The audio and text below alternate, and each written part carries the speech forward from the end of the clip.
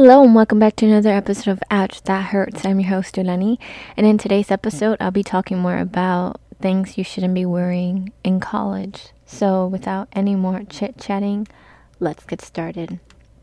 So, college is an important piece of time. It's an important period of time for you, and it is definitely something that will give you a boost of success.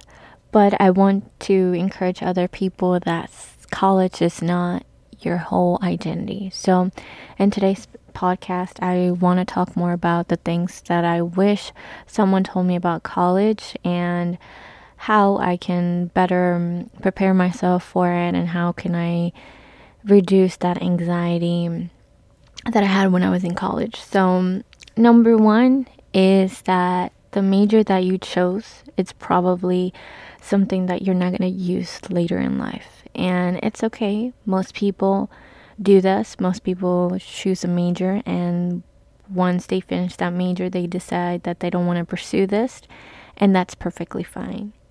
You have to acknowledge that you're going to change throughout your college career.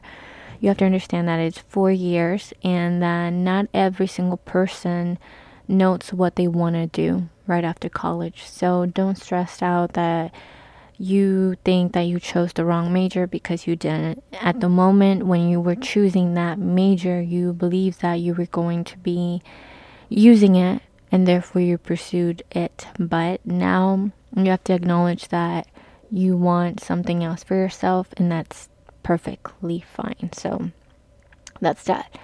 Number two is to have a designated day to rest. This means that you need to not be stuck in academia mode all the time. Make sure you are always putting time for yourself, whether that's to clean up your bedroom, to make food for yourself, to go to that coffee shop that you wanted, do your nails, do your hair, things that make you happy that are not college related. It's also important, are very important to you. So make sure you have a date for yourself. You can be a Saturday, a Monday, a Tuesday, a Wednesday. Choose a day that you don't go to, and make sure you prepare yourself, and you need to get that rest too. So that's number two. Number three is that your GPA does not matter. I will repeat this again. GPA does not matter. Your employer is not going to ask for it. They don't care about that. All they do care is about the experiences that you've had. Did you volunteer? Did you join a club? What other activities have you done?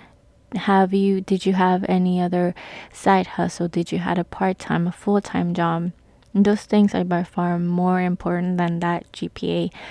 So start networking. Start meeting new people. Get yourself another certification that's different from your major. Those things are going to add up to your identity capital, and that's very important, and employers want to see that. Number four, college does not matter, meaning the college that you went does not matter.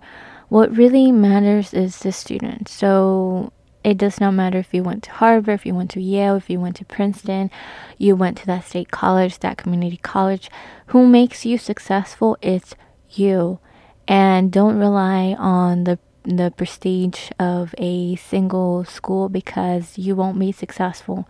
Success comes from dedication, from self-discipline. It comes from trying your best. And it does not mean that if you didn't go to a well-off school, you're not going to be successful. That is not right.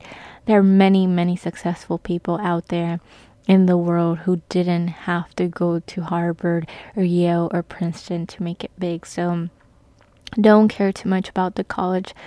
Acknowledge and be grateful that you have an amazing opportunity to be at a college. Another thing is the importance of staying organized and clean during the college period. And I want you to be organized with your credit cards, with your money, being organized with your paperwork, with your taxes, with your car insurance. Make sure you're paying all those bills. Make sure you're paying all those college fees and college tuition and dorm and all those bills that you have to pay. Make sure you stay on track with those deadlines. It's important, so always get a planner.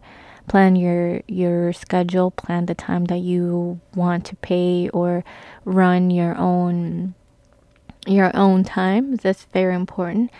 And last but not least,